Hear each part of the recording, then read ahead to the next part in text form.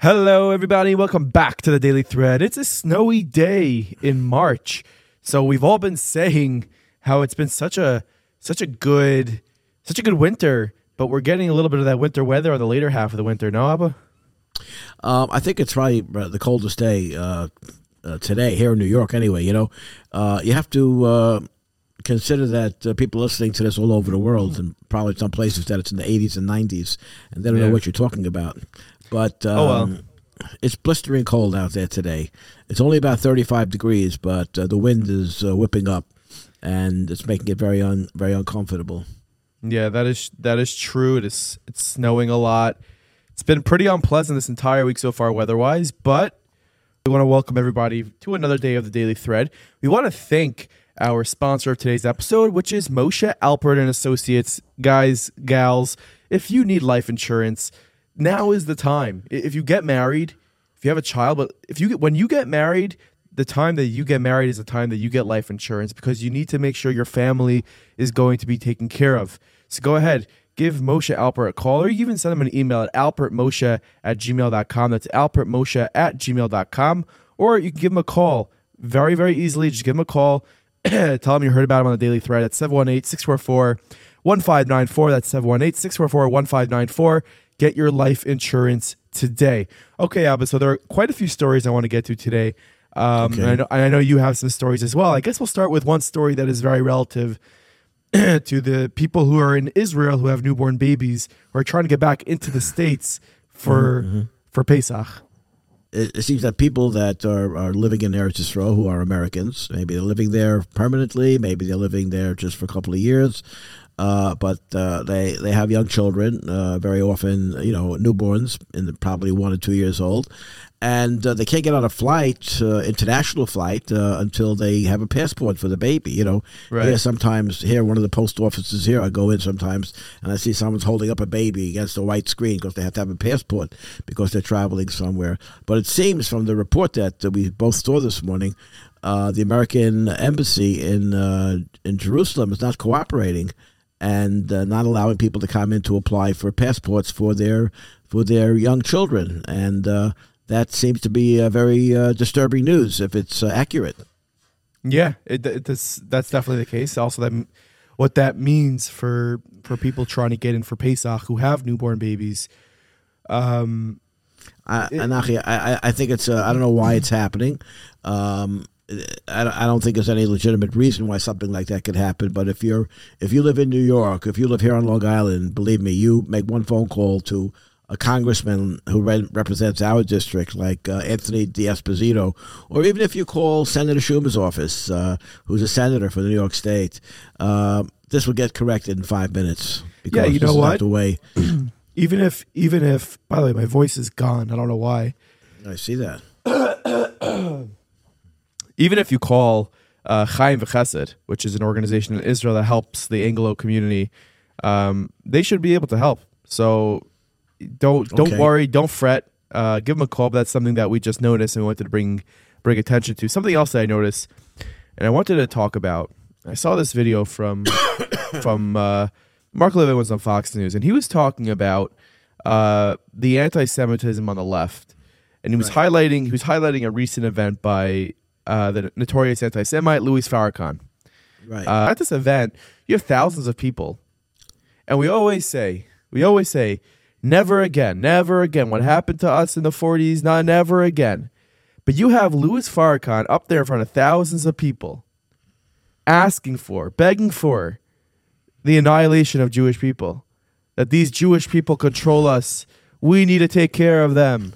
We need to take care of it. And people are saying, yeah, we're going to... You don't think people on the left know an event like this is happening?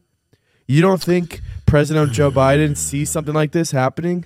You don't think former President Barack Obama knows that this event happened and knows the things that Louis Farrakhan said? Why isn't anybody on the left denounced Louis Farrakhan for the things he said? Instead, they're sticking his character into Netflix movies and they're making it like a joke. This guy's a raging anti-Semite who calls for the death of you and me, and for everyone listening to this podcast. And I know people who are going to watch this on TikTok or Instagram, wherever it is, they think it's not a big deal. Free Palestine. You Jews have it coming to you. But we've been here before. We've seen this type of hatred before. This is not new to us. And we're not okay with it. Where are all the people? Where are they?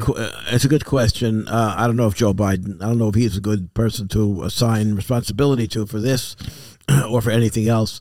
Barack Obama certainly, being that Farrakhan's from Chicago and Obama's from Chicago, he knows him well. And if you remember some of the things that Barack Obama tried to pull off during his 8 years of being president of the United States, you could see that they were at least minimally inspired by some of the rhetoric from people like Louis Farrakhan. Now, Farrakhan, believe it or not, I saw this morning, he's 89 years old. He's been spewing hate speech for decades. Now, why doesn't anyone on the political left condemn him or speak out? I don't know. I don't know, but I could just speculate that I think he's carved out a niche for himself, where he's parked his anti-Semitic truck in a certain space, and as long as he remains in those two spaces, if you can imagine that, I think they want to just keep hands off and not get into a tussle or a scuffle with him and his followers.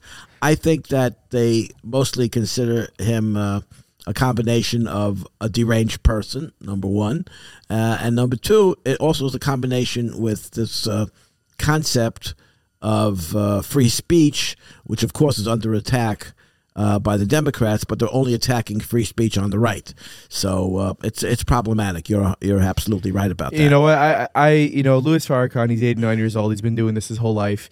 I think he's absolutely out of his mind. What about the thousands of people in that room? That's who I'm worried about. I'm worried about the thousands of people in that room, which really turns into tens of thousands of people, considering they all have children and families. What happens to them? These are people who are walking in the street. These are people who are going to do crazy things. How can someone get up there in 2023 and speak that way? I agree, there's freedom of speech, but there's not freedom of consequences.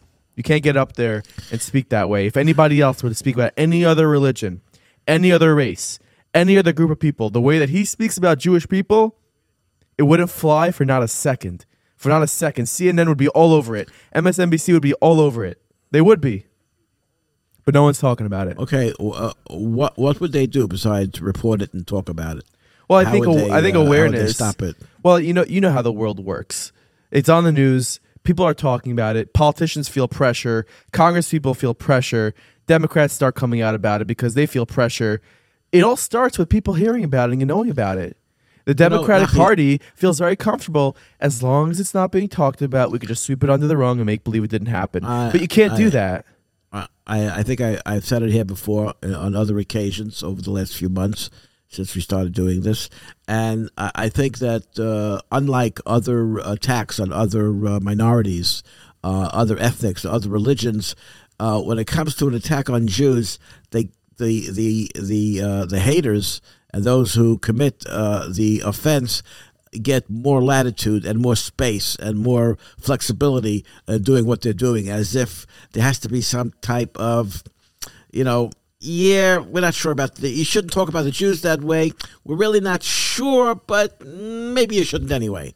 But the other minorities don't get that, whether it's blacks or Asians or anyone else. So no, of course not. It's a problem. It's a problem that we suffer from as a people from time immemorial, from the beginning of time, actually, going back thousands of years. So in a way, it comes under the heading of nothing new under the sun.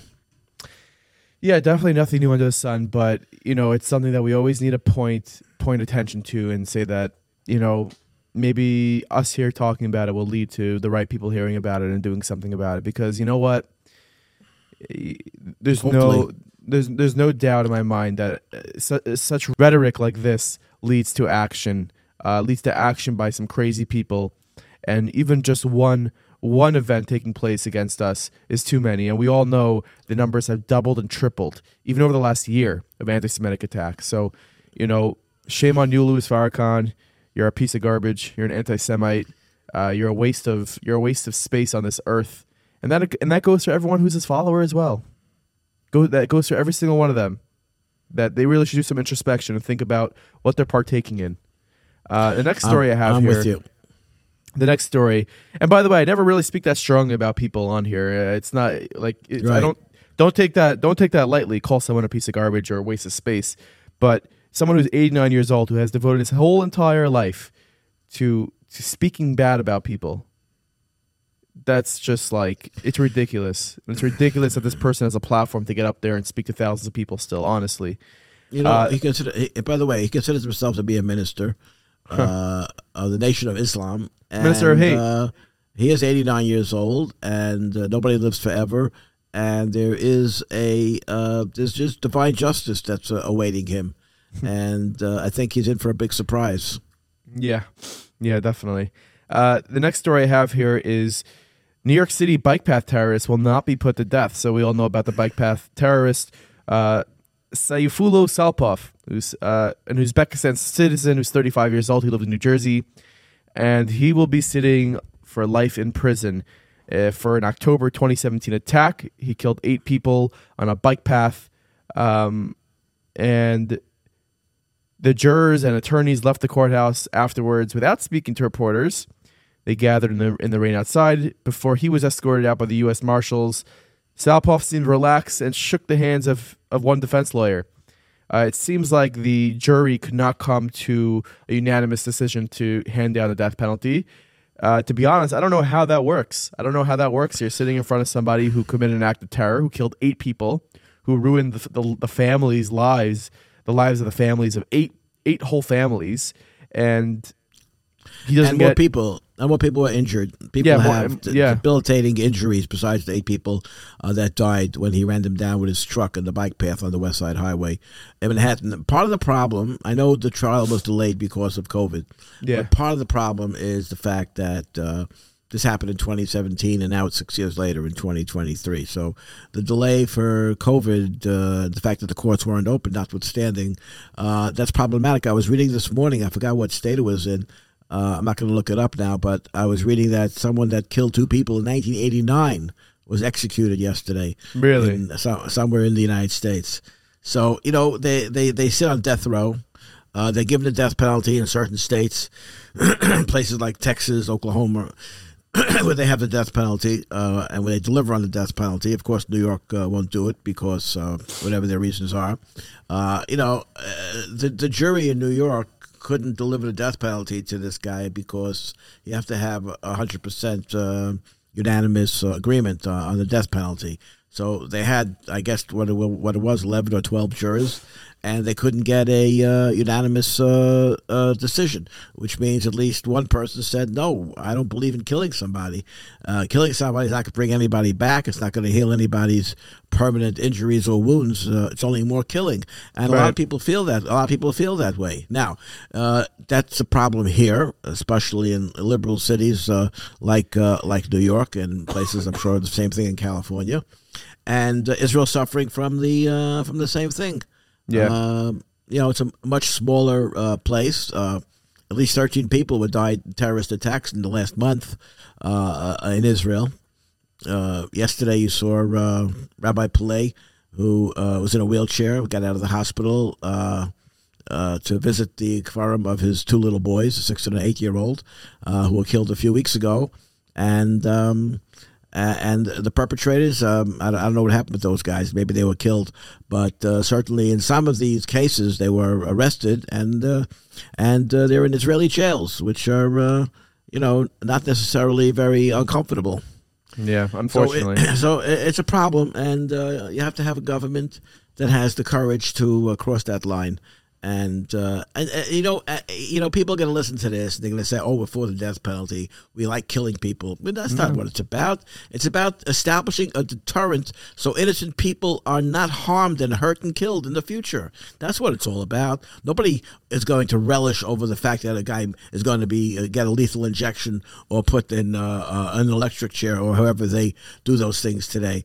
But this idea of giving a killer a hope to live his life out for the future. Sirhan, who killed Robert Kennedy in 1968, is still in prison in California. Yeah, really. Well, what happened to the person who assassinated John F. Kennedy? Well, he was killed. Lee Harvey Oswald was killed by Jack Ruby, and Jack Ruby died a few years later. I think he was terminally ill or something like that. So, it's a lot of conspiracies about those types of things. Going back, John Kennedy was killed in 1963. November 22nd, 1963. And in 68, Robert Kennedy was running for president. He was in California. Security for candidates wasn't what it is today. And Sirhan was either working or making believe he was working in a kitchen in a hotel. And he shot and killed Robert Kennedy. Well, a couple of stories on a lighter note. The airports in Europe come alive as travelers to and from Lezhinsk on the yahrzeit of the Noam Elimelech gather to daven mincha in the Budapest airport. This is via MKY. The Noam Elimelech is of Lezhinsk, was one of the founding rabbis of Hasidus, of the Hasidic movement, and this is a day that people from all walks of life, from all countries, they travel to Lezhinsk and they daven there. Rabbi Elimelech was born in 1717.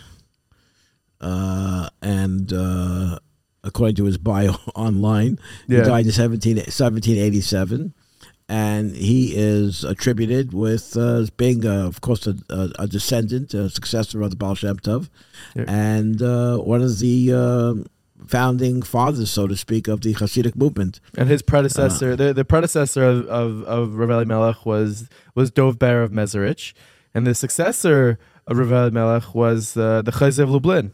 So these are he had a lot of very notorious Talmidim who spawned a great movement, and they're the foundation of these Hasidic movements that are found all over the world today.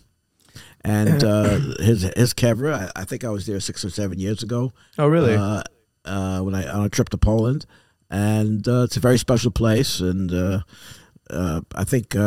I'm not sure if we davened mincha or ma'ariv there, but it was at night. We probably davened ma'ariv there. It was pretty late at night, and it's busy around the clock, 24 hours a day. Really interesting, and especially today, obviously. Another. So, drink a cup of orange juice, eat a rugula, do it for the L'Zecher Nishmas, the Rav Elimelech of Lezhinsk. And also a lighter note, something a little bit funny. I saw before on Twitter a commercial from Signature Bank. How they were the bank to trust. They turned down Donald Trump's business. They are the bank to trust, Signature Bank. Well, Signature Bank is not the bank to trust because they went under just the other day. It's just funny how these things work. But they're still open. The bank's open and functioning. The banks are open and functioning normally. I spoke to people in this building yesterday that have accounts in Signature Bank. Well, was it a fire sale? Did they get bought out by? I know you mentioned yesterday HSBC was bidding for Signature Bank, correct? No, HSBC in England is buying Silicon Valley Bank. Wow. Don't get SVB confused with SBF, which is Sam Bankman-Fried, who stole $32 billion. You know what? It's kind of a similar Misa, and so it's fine. The fact of the matter is, both Treasury Secretary Janet Yellen and the President Joe Biden said yesterday they're going to assure that people can get access to their deposits. But they're not. This is not a bailout. This is not going to be a bailout. And today they're saying, "Oh, by the way, it's a bailout." So they bailed out these banks, and they're making sure they can make good on all the money that's in there. Well, listen, the market today, the Dow Jones is up 450 points right now, which is great. We still have many hours to go in the day. But what is a concern is sort of, are we in the 2007, which then was followed by the 2008, right? 2007. Similar things happened.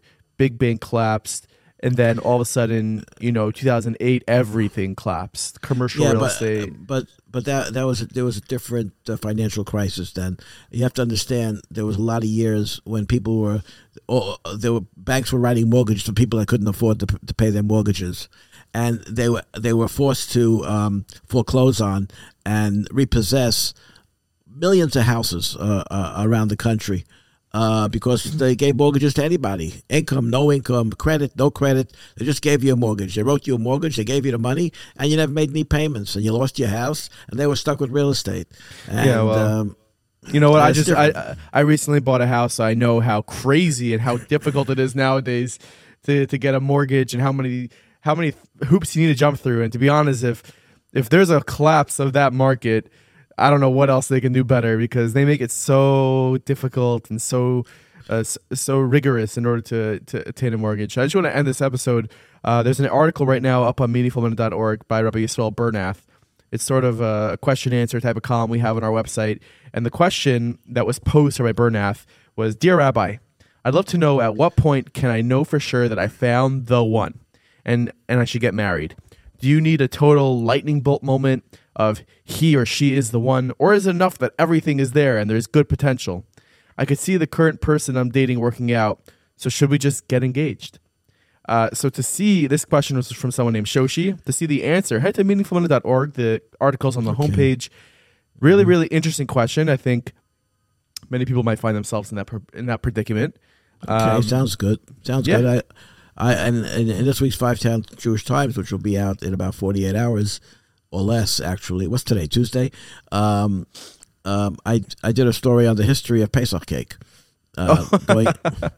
Which is it charts the progress. Is that what you're writing in the basement at 5 a.m.? The history of Pesach cakes, Abba? Is that what you're waking up at 5 a.m. to do?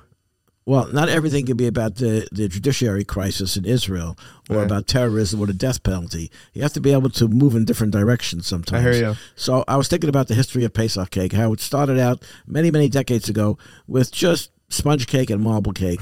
And today you have, it graduated to rainbow cookies and to jelly roll and to 7-layer cake and checkerboard cake. And now it's, all systems go. Everything goes. So it's come a long way. One thing I pointed out is that 35 years ago,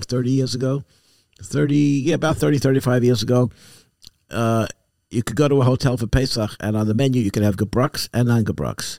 And if the dish was gebrux, it had a little asterisk next to it. Oh, really? So, and now you can't have gebrux and non-gebrux in the same zip code. It has to be in different zip codes. Yeah. Well, I can't wait to read that article.